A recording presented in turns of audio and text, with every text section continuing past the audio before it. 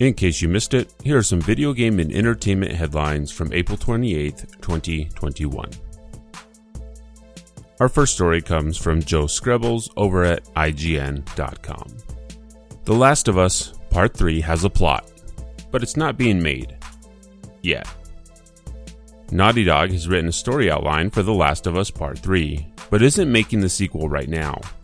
Creative director Neil Druckmann says he hopes it can one day see the light of day.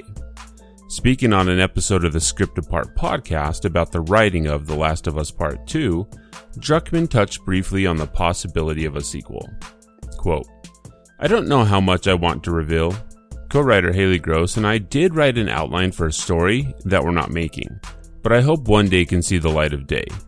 That explores a little bit of what happens after this game. We'll see." End quote.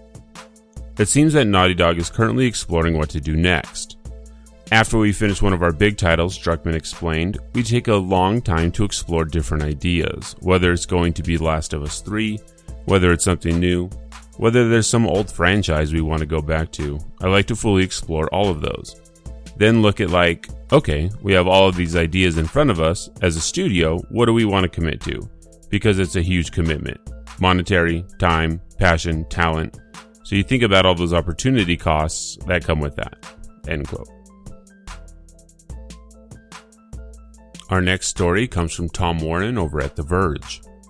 Fortnite isn't on Microsoft's Xbox Cloud gaming service because Epic won't allow it. Epic Games is holding back Fortnite from being available on Microsoft's Xbox Cloud gaming service, xCloud, according to the new deposition made public as part of the Epic case against Apple. The Fortnite developer views Microsoft's xCloud service as competition to its PC offerings, and the company is deliberately not offering Fortnite on xCloud as a result. Joe Kriener, Epic's vice president of business development, was questioned over why Fortnite isn't available on xCloud, and confirmed it was a deliberate choice. Quote, "We viewed Microsoft's efforts with xCloud to be competitive with our PC offerings." End quote, says Kriener in a deposition. The court document makes it appear like Kriener may go on to explain why, but the next part of the questioning has been redacted. Fortnite is a free-to-play game on Xbox, and the only way to currently access the game on an iPhone is through NVIDIA GeForce Now's cloud service. Epic Games partnered with NVIDIA last year to launch Fortnite on GeForce Now and has helped NVIDIA offer a number of other games from its PC game store on the NVIDIA cloud gaming service, where all of the revenue from the original game's purchase or any in-app purchase goes back to Epic rather than NVIDIA.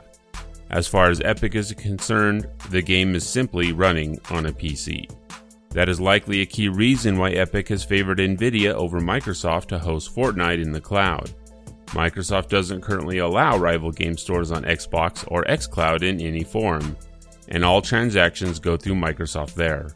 In fact, Kriener even admits that Epic Games hasn't tried to negotiate with Microsoft over the requirement to have to use the Xbox Maker Store and Commerce Engine.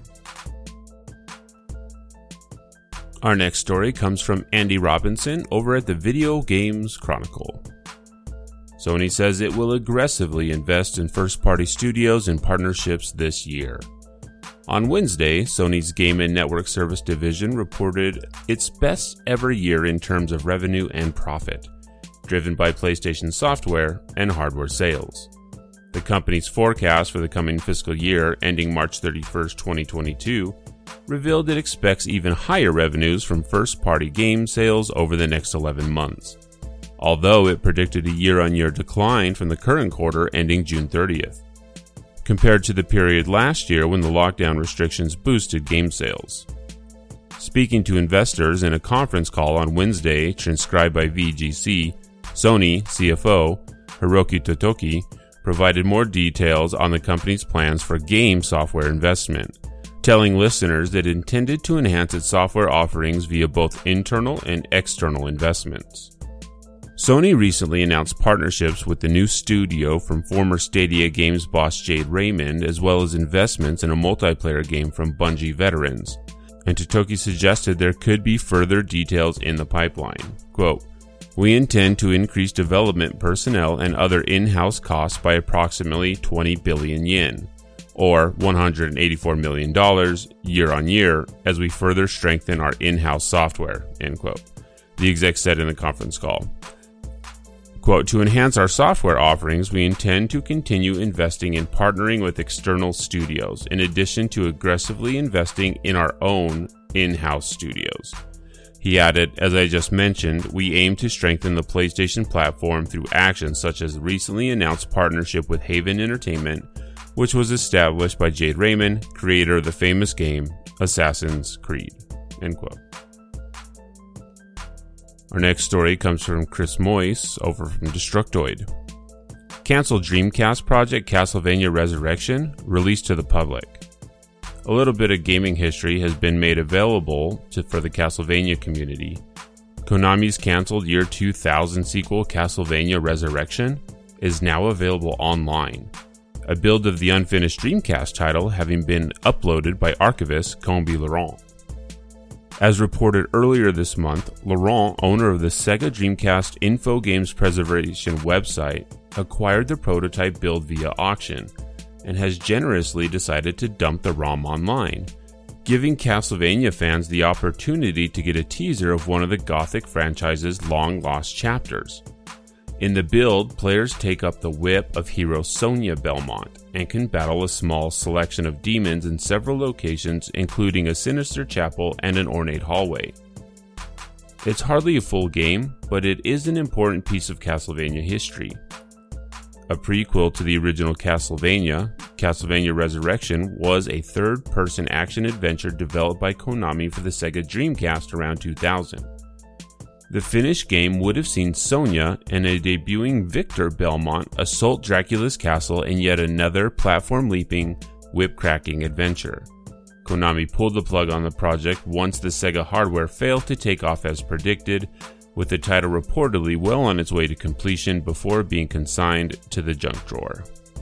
Thanks to the work and generosity of Laurent, however, this small but significant piece of gaming history is now publicly archived, following decades of obscurity. Good work. Alright, our last story makes me both happy and very sad. And it comes from Brandon Dick over at GameRant.com. Pokemon Go player holds gym for 3+ years. Loses it to a cheater.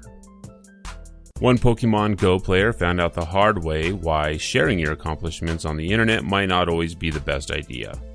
After holding a remote gym location in Pokemon Go for over 3 years, a proud Redditor sadly lost the record to a cheater.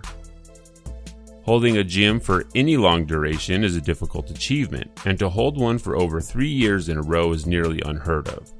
Redditor, Boots Made for Walking, managed this accomplishment by capturing a remote gym near Lolo Mountain while they were stationed at a fire outlook tower there in 2017.